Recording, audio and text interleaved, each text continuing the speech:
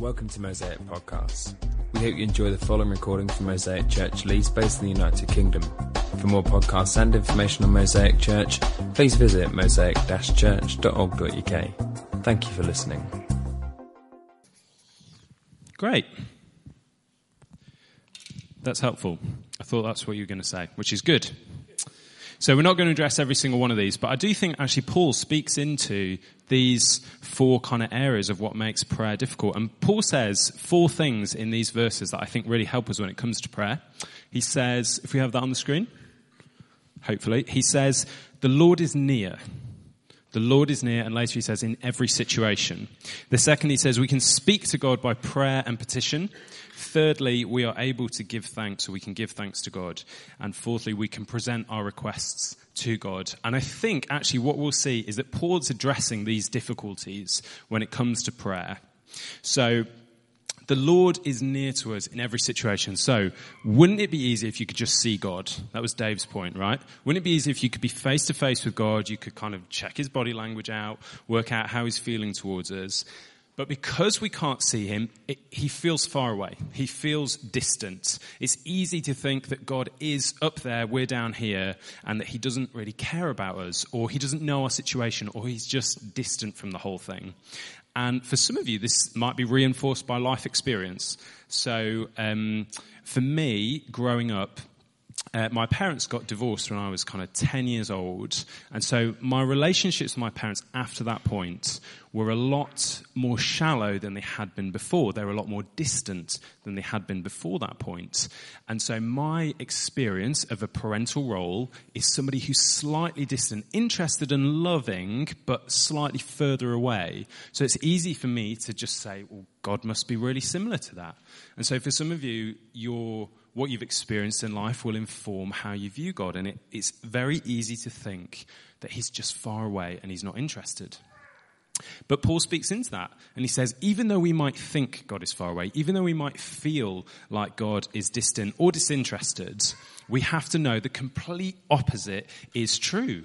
He says the Lord is near.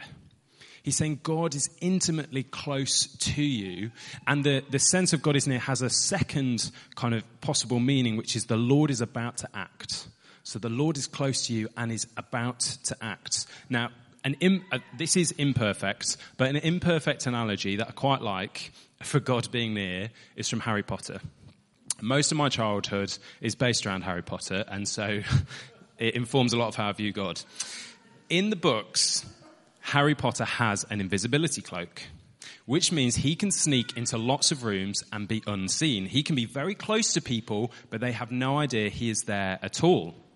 Other times, he can take off his invisibility cloak and people think he's just appeared in the room, but actually he's been there the whole time. Now, his two friends, Ron and Hermione, they often know when he's wearing his cloak. And so they can have total confidence that he is still in the room, even though they can't see him. And they'll talk to him. Yes, they sometimes find it a bit weird, but they don't ignore him.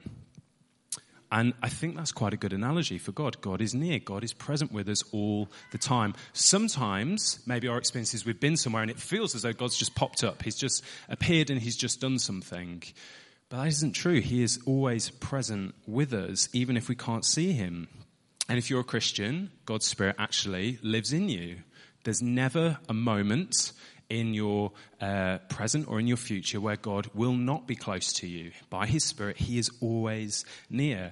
Now, in conversations between Christians, you will often hear a question which is, how's your time with God going? Or how's your prayer life going? Or how's your devotional life going? And Alex touched on this.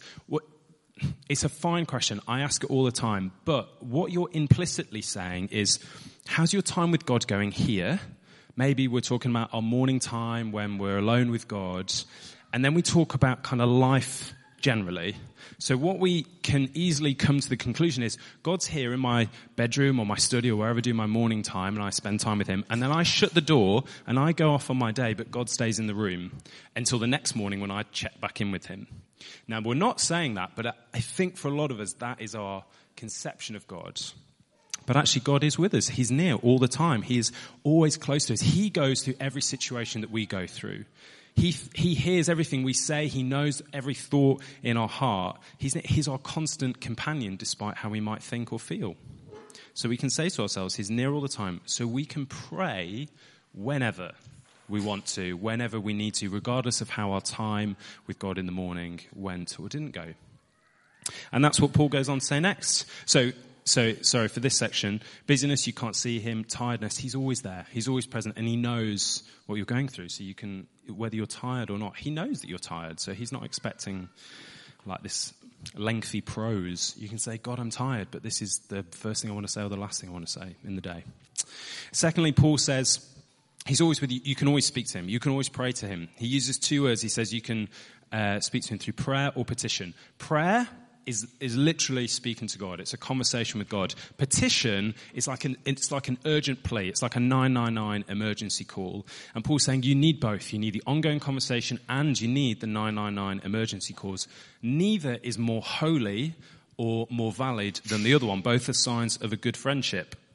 So last Wednesday, where's Jess? So last Wednesday we had mission group at our house and Jess was there and it was a good time and we had lots of conversation, good chat. And it was a way of building a relationship with Jess. It was great. And then 11 o'clock at night, we got a phone call from Jess who'd got home saying, can you take me to hospital? Because when I left your house, I tripped over and I hurt my hand.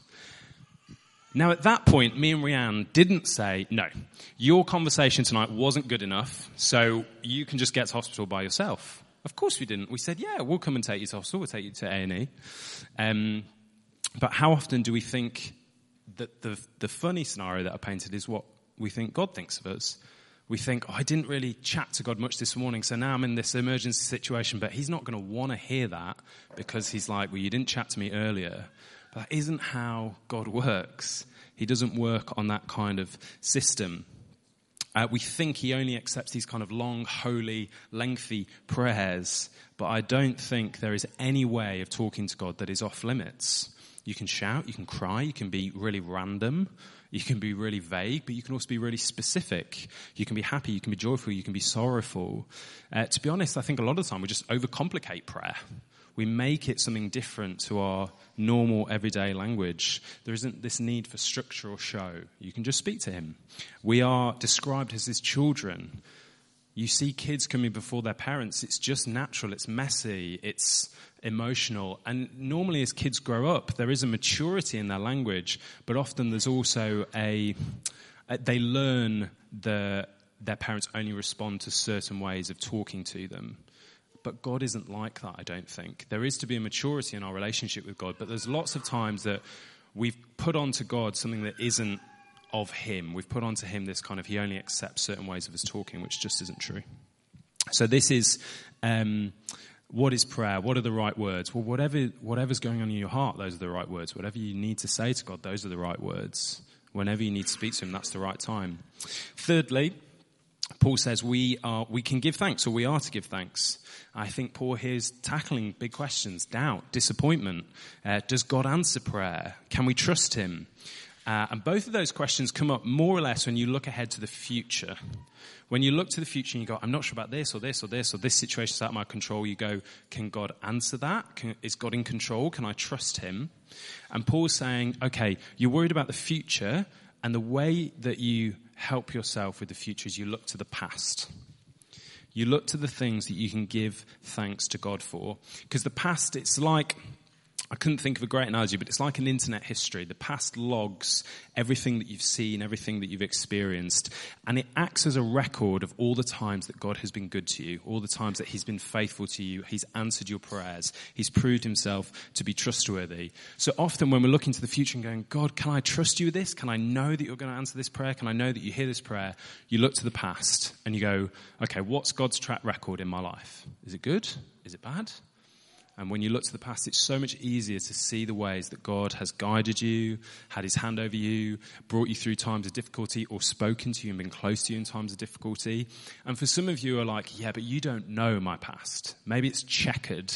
Maybe it's harder to see God at work. And I totally appreciate that. But there is a point in the past that you can always look back to. And the point is Christ on the cross. The point is Jesus on the cross. Christ going to the cross for our sin, when we were rebellious against him, he says, in love and out of forgiveness and grace, I'm going to take that on myself to set you guys free, to bring you forgiveness. We can always thank God for that moment. We can always go back and go, thank you that there is forgiveness today. Thank you that your mercy's fresh today. So for Hillary in the guilt, thank you, Lord, that I can know I'm forgiven. Thank you that you can set me free from the guilt that I might feel. Not just for Hillary, for everybody in the room. I'm really sorry, I keep singling you out, but I don't mean to. And I think this does help us with doubt and disappointment. The more we're thankful to God, the more we recognize what he's done, the more we build trust with him. And the fourth one's the biggie, which is really interesting because you said this is the one that you said least about. But maybe that's revealing. The fourth thing Paul says is we can present our requests to God. So thanksgiving is often looking back, presenting requests is often looking forward. And with everything that Paul has said, with all that in mind, it would make total sense that we'd present all our requests to God. The fact that he's near, the fact that God is near, not Paul, the fact that God is near, that we can speak to him anytime, that we can look and see all the things that he's done, see the ways that he's been good and loving to us. Paul says the flow of that is that you'd present your requests to God. So I want to do a quick test of the water. Can you put up your hand if you would pray for a car parking space? Okay, I think that's about 25% of people. Would you pray for help when you're at work if you need to word a difficult email? Would you stop and kind of pray beforehand? Okay, that was a few more, maybe 30%. If someone you knew was sick, would you pray for healing? Okay. Yeah, so holier prayer request, that one's gone up. Maybe 50, 60% of people. Would you pray, you're going into something that you're worried or scared about. Do you pray for God to help you in that situation? Okay, that's probably about the same as the healing one. Paul's mindset is, why did you guys not put up your hands for every single one of those questions? What is stopping you presenting a request to God? And I think often, again, we've put limits on our minds of these requests are off limits. These are things that I can't ask God about. So maybe we just think it's too small. This is a car parking space? Does God really care? It's such a small thing. I'm just not going to bother praying about it. Or we go, I can just crack on by myself. I just don't need God for this section. I don't need God to help me find a car parking space. I don't need God to help me at my work because I'm pretty good at my job, so I don't really need him. Or we think our request is selfish, so we don't want to bring it to God. So I'm not going to ask you to put up your hands for this one, but lots of us have been on holiday, and I don't know how many of us would have prayed about whether it was the right thing to go on holiday or how much money to spend on that holiday, and it's gone very quiet in the room. And there's something in us that goes, maybe if I present that to God, what if God said no? What if God, I know that he loves me, but what happens if he kind of said no, which maybe means he doesn't love me, or maybe I know that maybe I think it's selfish, and so I'm not sure what God would think about that. And so we just go into this kind of internal misconception about who God is, and so we say, okay, I'm not going to bring that to him because it's not a godly thing to bring to him. Or maybe we just don't pray about something because we don't want God to change our plans. We're like, I think this is a really good future for me, so I don't really want God to mess it up, so I'm just not going to tell him. Because we know, right, if we don't tell God something, he doesn't know it. Whatever the reason, we often have an internal list of things that are off limits that we just wouldn't bring to God. And the big question is, can we be honest with God? Will he accept our honesty? And the answer is yes. Why is the answer yes? Because he doesn't accept us based on how holy our prayer request list is. He accepts us because he loves us unconditionally. We can trust he wants the best for us. We look back to the cross and goes, he would go to the cross for me when I didn't even care about him, when I'm totally disinterested in him. He offers forgiveness. Of course he wants the best for me. Of course he loves me unconditionally. Of course I can trust him. And the thing is, in life, we have big things that we desire, don't we? We have, so if we're really honest, maybe for some of us, we desire a person, we desire a spouse, we desire a husband or a wife. Or others of us, we desire a child, like a first child or a second child, or a third or a fourth. I don't know how many kids we've got. Or a house, or a lifestyle, or some kind of healing or emotional well-being. The thing is, God knows you desire it, so what are you achieving by not bringing it to him? What do we do with those desires? What do we do with those requests? Because we can ignore God, we just take God out of the equation, but then we end up with this kind of distant feeling. God's not involved, but it's because we're not involving him. And so we kind of go, oh, you're distant, but he's like, I'm there, I'm with you. Speak to me about what's going on in your heart. Or we involve God, but kind of in a pious, maybe is the wrong word, but in a kind of fake godly way. So we go to God and go, I'm not going to tell you what I really desire, but I'm going to say, God, change my heart and make me content with my current situation, which is good and it is godly, and I would commend you to pray that prayer. But if you just pray that side of the prayer without the honesty, you're kind of faking it with God. Because you're going, God, make me this godly, righteous person who's content in all circumstances, but also who doesn't really speak to you honestly about what I want. And I don't really think that is what God's after. He wants both sides of us. And I think we can involve God in our desires. And so if I'm really honest, like, I love having Sophie, she's an amazing child, but someday I think I'd like a second child. I'd like a second baby. Now, I have to reconcile that in my heart with, we live in a world that's broken, and so there are miscarriages and there are stillbirths and just infertility, and it's difficult and it's hard and it's horrendous sometimes to conceive, and we know loads of people that have gone through those situations. So what do I do with that? I could say, God, just make me content with Sophie, but really I've got this kind of harboring desire for a second child. Or I could just ignore God. Or I could involve both of these things. I can involve my desire and I can involve God. And I can say, God, I really want a second baby. And I really want them to sleep well and be healthy and get on with Sophie. But I know I live in a broken world. And so I do want you to make me content with the fact that we could only have one child. I know you're good, and if we do have a second baby, it's a good gift from you, and I want to recognize it as that. But I know that you know the future, and you're in control, and so I want to be able to trust you. And that's the prayer. It's both sides. Is it an easy prayer? No, it's not an easy prayer. Is it an honest prayer? Yes, it's an honest prayer. And what does it do? It builds my relationship with God. It builds my trust with God. It builds the belief in my mind that he is near. I can come to him with everything, and I can come to him all the time with all the mess. And that isn't an articulate prayer. I mean, it's the most articulate because I wrote it down. But it's like the gut-wrenching kind of like, oh, this is what I want, comes out much differently to that. So what would your honest requests be today? What do you have a desire for? And have you taken it to God? And have you taken it regularly to God? Every time it burns through your mind when you're trying to go to sleep at night or you're in the middle of the day and you're daydreaming, the Lord is near. Pray to him at all times. What would honesty with God look like? What do you need to bring to him?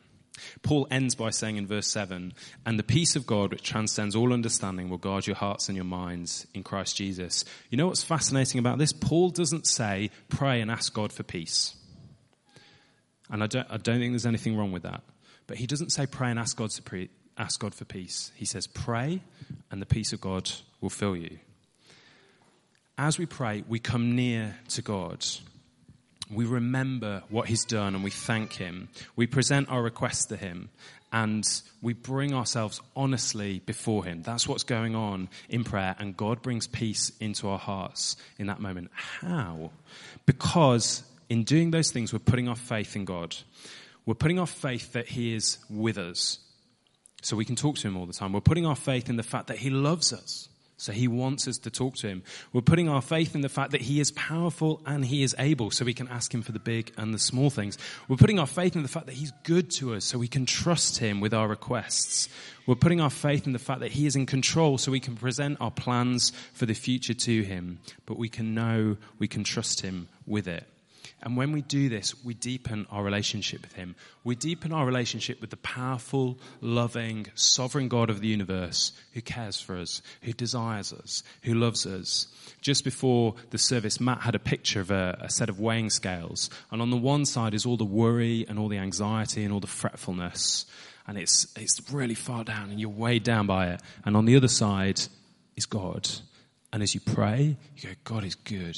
God is sovereign. God is in control. God loves me. God desires me. God is powerful. God is able. And suddenly all of this stuff doesn't feel as heavy, doesn't feel as hard. And the peace of God is flooding your hearts as you come to him in prayer. Because we recognize no situation that we face is daunting to God, and he's with us. No future is out of his control. No circumstance can separate me from him or from his presence. Nothing can change my destination of being with God forever. And he knows me, he wants me, and he accepts me as I am, with all my honesty, all my junk. So Paul is chained to a prison guard, hungry and uncomfortable and awaiting somebody to come and deliver his death sentence to him. And he says, guys, don't be anxious about anything. Pray and the peace of God will fill you. My situation is not out of God's hands. My future's not out of God's control. I could fill books with the stories from my life of where God has been faithful to me. And I'm not alone in this prison cell. God is with me. And I can speak to him all the time. I can bring before him everything that is on my mind. And the peace of God, which transcends all understanding, which transcends my circumstances, fills me and guards my heart and my mind in Christ Jesus. It feels like the appropriate way to end a preach on prayer is to pray. Can we pray? Heavenly Father, I praise you. I thank you so much that you're here. You are with us. You've not come down to meet with us. You've been with us the whole time. You were with us as we walked through the door this morning by your Holy Spirit. God, I pray that you'd help us to be honest with you now. I pray that you'd help us to come before you with everything, to lay it at your feet, to know that you are a big enough God that you can handle the things that are in our hearts. Holy Spirit, come and fill us afresh. Make us more aware of your presence dwelling inside us. And I pray, Lord, you'd lead us into freedom today. A freedom that leads to such a deep relationship with you, where we are just honest, where we're raw, where we show you how we're feeling. We give you our honesty. We give you all our requests. And Lord, I pray from this moment going out of this day, we'd know that you're near us and we can pray to you all the time. I pray that when the rubber hits the road and the alarm clock goes off in the morning, we remember those words. The Lord is near in every situation. Thank you, Lord.